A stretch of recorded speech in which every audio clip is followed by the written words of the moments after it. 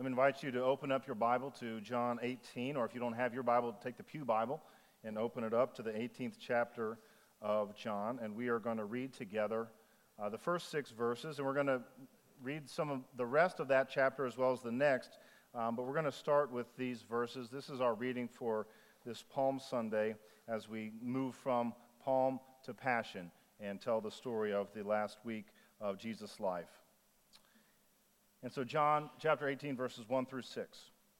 After Jesus had spoken these words, he went out with his disciples across the Kidron Valley to a place where there was a garden, which he and his disciples entered.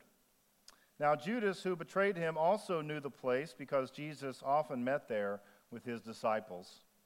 So Judas brought a detachment of soldiers together with police from the chief priests and the Pharisees, and they came there with lanterns and torches and weapons. Then Jesus, knowing all that was to happen to him, came forward and asked them, "Whom are you looking for?" They answered, "Jesus of Nazareth." Jesus replied, "I am he." Judas, who betrayed him, was standing with them.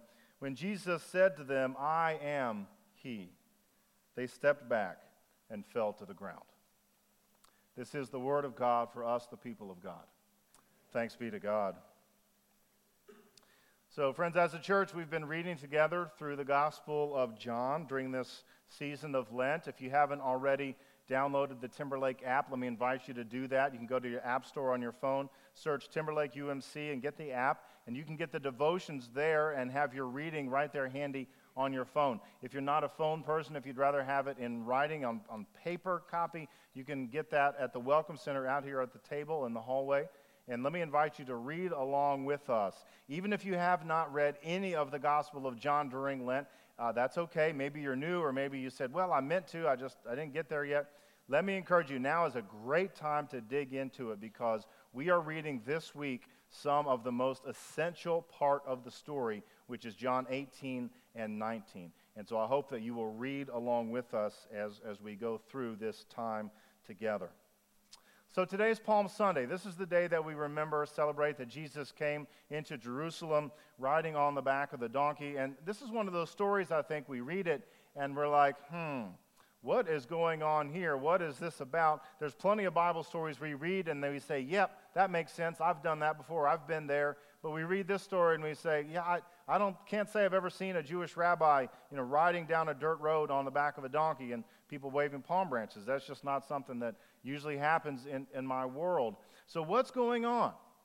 Well, what's going on, friends, is this. They were having a parade. You know about parades. They look a little different these days than they did back then, but they were having a parade because Jesus was their coming king. He was coming, they thought, to take on the throne of Rome and to be the new emperor, to be the new king. And so they were excited, and they were hailing him as king, and they laid down their coats on the ground in front of him out of reverence and respect. They waved palm branches, and they shouted, "Hosanna," which means what? Save us, because they believed and understood he was the one who could save them. Jesus was the new king.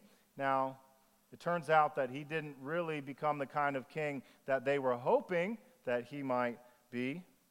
And instead of being a conquering warrior, a fierce new king, he was a humble king.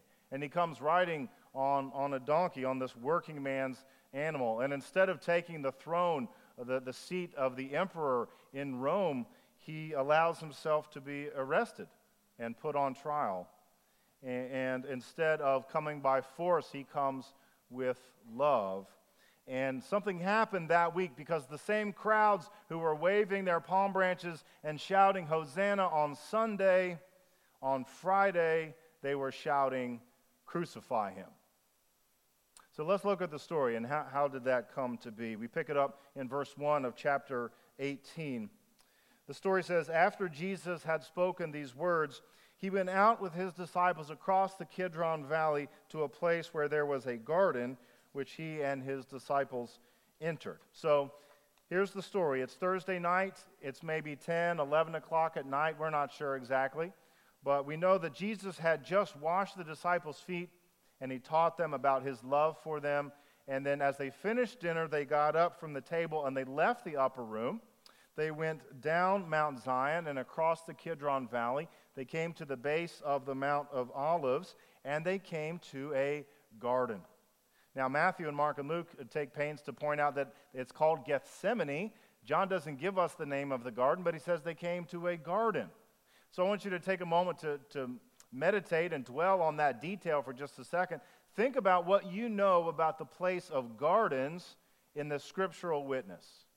Think about what you know about the place of the garden in the story of salvation history. So creation happens, and God takes a man and a woman, and he puts them in a garden, right? The Garden of Eden. That's the beginning in Genesis. Go all the way to the end at Revelation. God is busy making a new heaven and a new earth, and it is depicted as a garden with a river flowing through it and lots of green things growing, and the lion laying down with the lamb, and paradise is restored, put back together in the garden. So we have our beginning in a garden, we have our ending in a garden, and right here in this crucial point in the middle, where salvation history turns with the cross of Jesus, the story unfolds in a garden.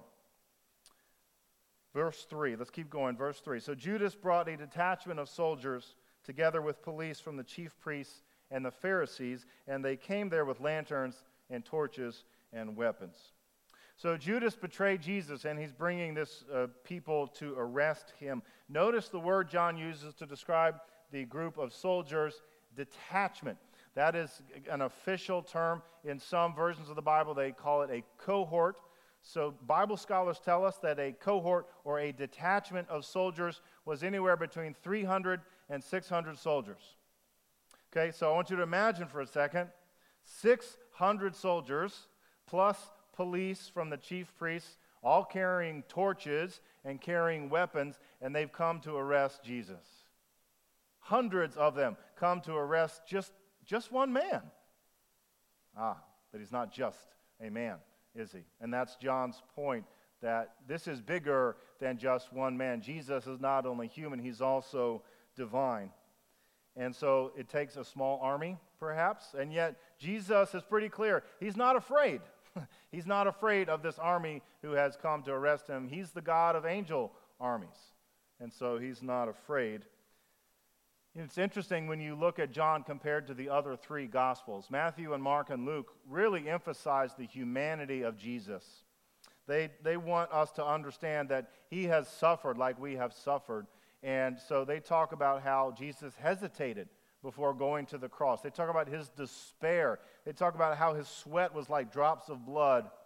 They talk about Jesus' prayer to the Father, how Jesus prayed, Father, may this cup pass from me. He was asking, is there any other way that this salvation for the world could be accomplished? And he finally said, not my will, but yours. But in the meantime, there's this moment of questioning. There's this moment of wondering. And yet, not in John. In John, Jesus is a king who is firmly in control of his own destiny. Look at verse 4. Then Jesus, knowing all that was to happen to him, came forward and asked them, whom are you looking for? Friends, I want you to notice, if an army comes with torches and weapons to arrest me, now I'm running, right? I'm running the other way in fear. But not Jesus. Jesus comes forward. He steps toward them, and he says, who are you looking for? And they say, Jesus of Nazareth. And Jesus replied, I am he. And when Jesus said to them, I am he, they stepped back and fell to the ground. So the New Revised Standard Version renders Jesus' words as, I am he. But more accurately, it should simply just say, I am. In the Greek, it's ego eimi, which is I am. And if you're a student of the Old Testament, you will recognize those words as the same words that God said from the burning bush to Moses. When Moses said, okay, Lord, who should I tell the Pharaoh is sending me to come and release your people? God said, tell them I am. Tell them I am sent you. And so now Jesus is revealing himself as Jehovah. He is God in the flesh. He is the great I am. And no wonder these soldiers, these big, strong, highly trained military men fall back because they are in the presence of Almighty God. Peter wants to defend Jesus, and so he pulls out his sword, and the story says he cuts off the ear of one of the high priest's slave. The slave was named Malchus, and so Jesus, in his usual style, not with violence but with peacemaking and healing, Jesus takes the ear and puts it back on the man's head and heals him on the spot. And then he corrects Peter in verse 11. Put your sword back into its sheath. Am I not to drink the cup that the Father has given me? Friends, remember, in the other Gospels, Jesus is praying, Father, may this cup pass from me. In John's reminding us that, yes, Jesus is human, but he is also very much divine. And so he is embracing his mission. He is taking it on. And he says, am I not to drink the cup? As if he's saying, yes, of course, this is what I will do. Not because I want to suffer, but because the people need me to do this for them. He is determined to face the suffering that the Father has put in front of him. And John wants us to see that Jesus is all-powerful, that Jesus is mighty and strong, that he has courage in the face of danger, that he has authority over all things, that he has authority over all people. He is the king who now presents himself to be arrested. And in the mystery of God that is known only to God, these things are being revealed now little by little. This is God's self-revelation as God in the flesh, Jesus the King for the Jews and for all people. So Jesus was arrested and he was put on trial, and they brought him to Annas, who is formerly the high priest, and then they brought him before Caiaphas, who is the current high priest. And the high priest, the Pharisees, they agree that Jesus has to die. They say that Jesus has to die, and yet they don't really want blood on their hands, and so they take him to Pontius Pilate. And Pilate was the Roman governor of Judea. Pilate's job was to maintain order in that region. His job was to maintain the peace of Rome, the so-called Pax Romana, this kind of false peace that was enforced by government and military rule. And so Pilate's job is to exert the power of Rome on this region called Judea and on the people who lived there. So the charge that the high priests made against Jesus was insurrection. They wanted him to be charged with treason. They said that, look, by claiming to be king of the Jews, Jesus is rebelling against Caesar and against the authority of Rome. Therefore, he's to be put on trial and to be executed. Now, the truth is, the real reason that the Jewish leaders did not like what Jesus was doing was not because they were concerned about treason. The real reason they were upset is because he offended them. The real reason they were upset is because he insulted them, because he called their authority into question. He dared to suggest that all the while claiming to speak for God, they may have missed the God thing altogether. And so this is their way of getting back at Jesus, and they brought him to Pilate. So we're going to continue with verse 33 in chapter 18. Pilate asked him, "Are you the king of the Jews? Your own nation and the chief priests have handed you over to me. What have you done?" Jesus answered, "My kingdom is not from this world. If my kingdom were from this world, my followers would be fighting to keep me from being handed over to the Jews. But as it is, my kingdom is not from here." Pilate asked him, "So you are a king?" Jesus answered, "You say that I am a king. For this I was born, and for this I came into the world, to testify to the truth. Everyone who belongs to the truth listens to my voice." Three things I want you to notice here in this part of the story. First, this is a political conversation. Some of us like to imagine that the ministry of Jesus was purely spiritual and that he just stayed away from politics, because politics is messy and dirty and ugly. But this is a decidedly political conversation. You see, friends, politics is not only a question of how we organize ourselves as human beings in communities, in local and state and national levels. It's also a question of allegiances. And so this is a question of allegiances that has come up. And the question is, will the people be loyal to the Roman Empire, or will they be loyal to the kingdom of God? Now, this hits home for you and me, I think, because we live in a wonderful country, right? We love our country. We are proud of it, and we live in the most prosperous time of any nation ever on the face of the earth. And we see our flag, and we salute it, and our children say the Pledge of Allegiance, and we are proud to be Americans. But ultimately, there will come a time, maybe sooner, maybe later, when you and I have to decide, are we Americans first, or are we disciples of Jesus first? Where is our allegiance? Where is our allegiance? The second thing I want you to notice is Pilate's decision and his decision-making process. After he put Jesus on trial, he told the Jewish authorities, he said, "Look, I find no case against him." So even Pilate understood that Jesus was innocent of the things that he was being charged with. He was no insurrectionist. He was not treasonous. He wasn't going to overthrow the government by force. Pilate got that. But he was being pressured by the religious leaders. They said, if you release Jesus, you are no friend of the emperor. In other words, look, if you do this, we're going to go tell the emperor, and you're going to be in big trouble, dude. And Pilate understood that. He knew that if he didn't please his superiors, then he would have problems from those who were higher up. And so here he is. He's caught between his sense of justice on the one hand and this kind of political peer pressure from other religious leaders on the other hand. He wanted to do the right thing, but he didn't do the right thing because he was afraid of what it would do to him, to his career, to his status.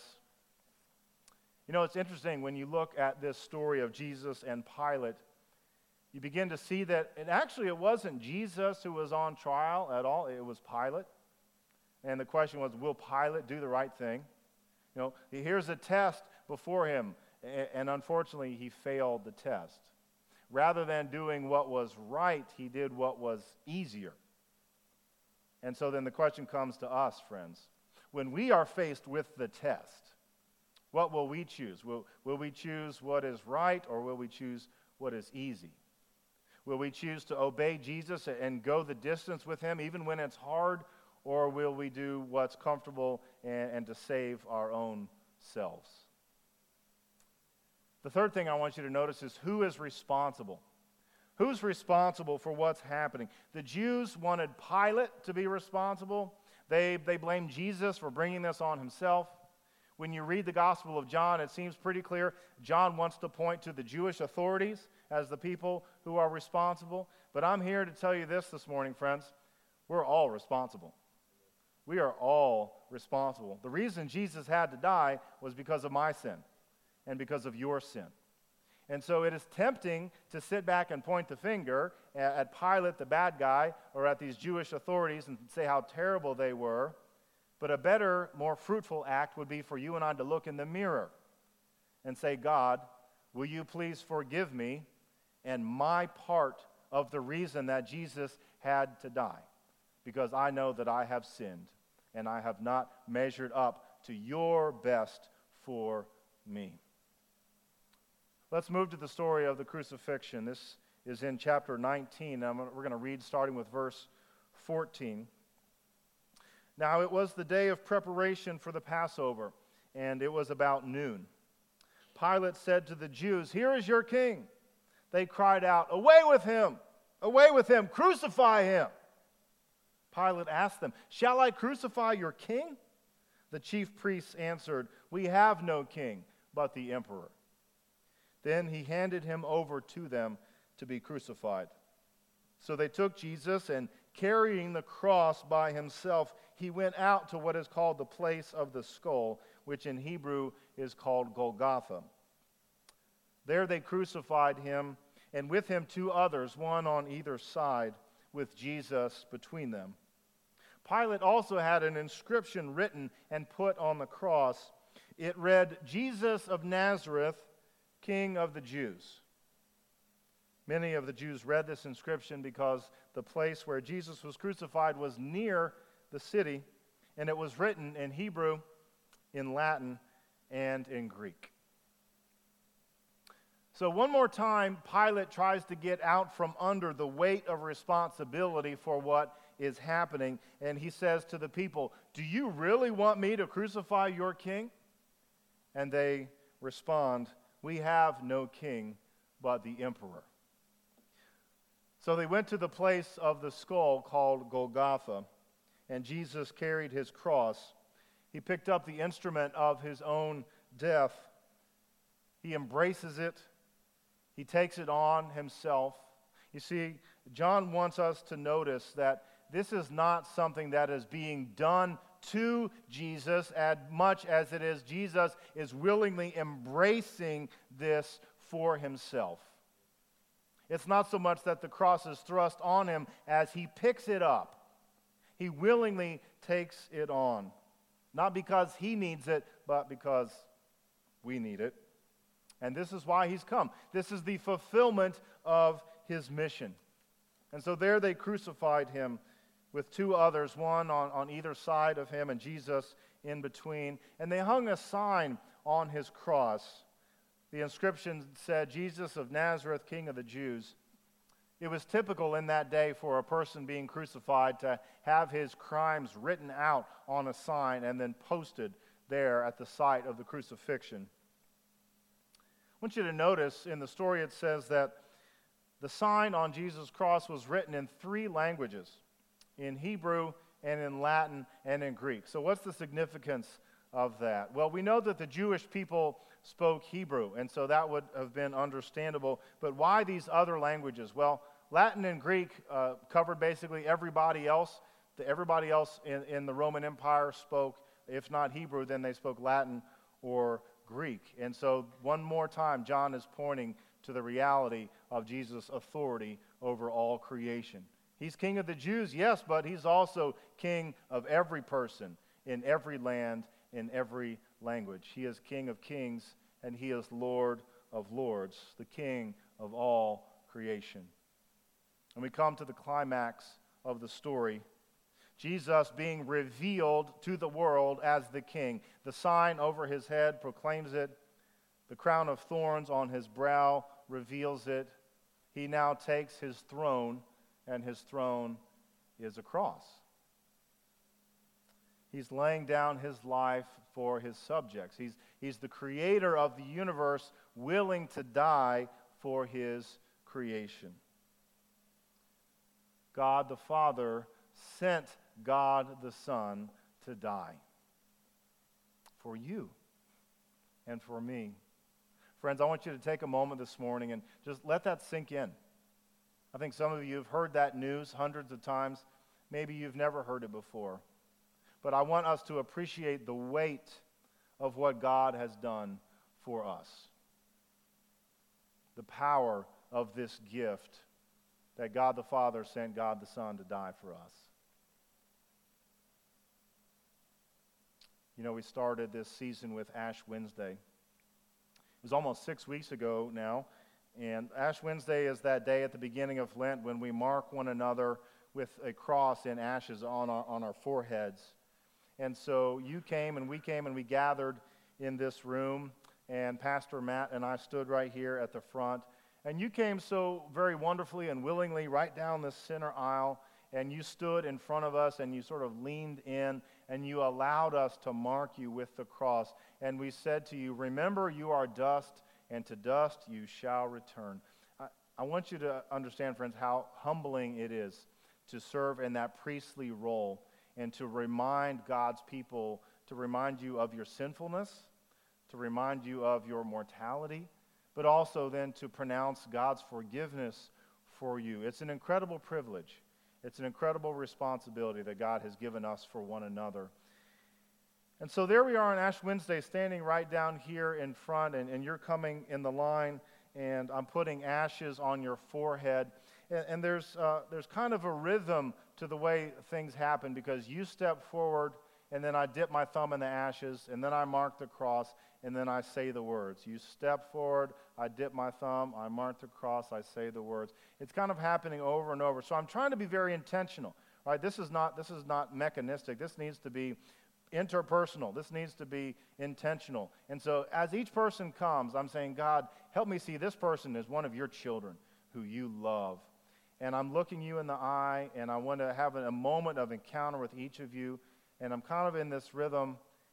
And then all of a sudden, as I'm standing there, before I can realize what's happening, I look in front of me, and standing in front of me is my son Luke, 8 years old, standing there looking up at me. And I put my thumb in the ashes, and I marked his forehead with a cross, but I couldn't say anything.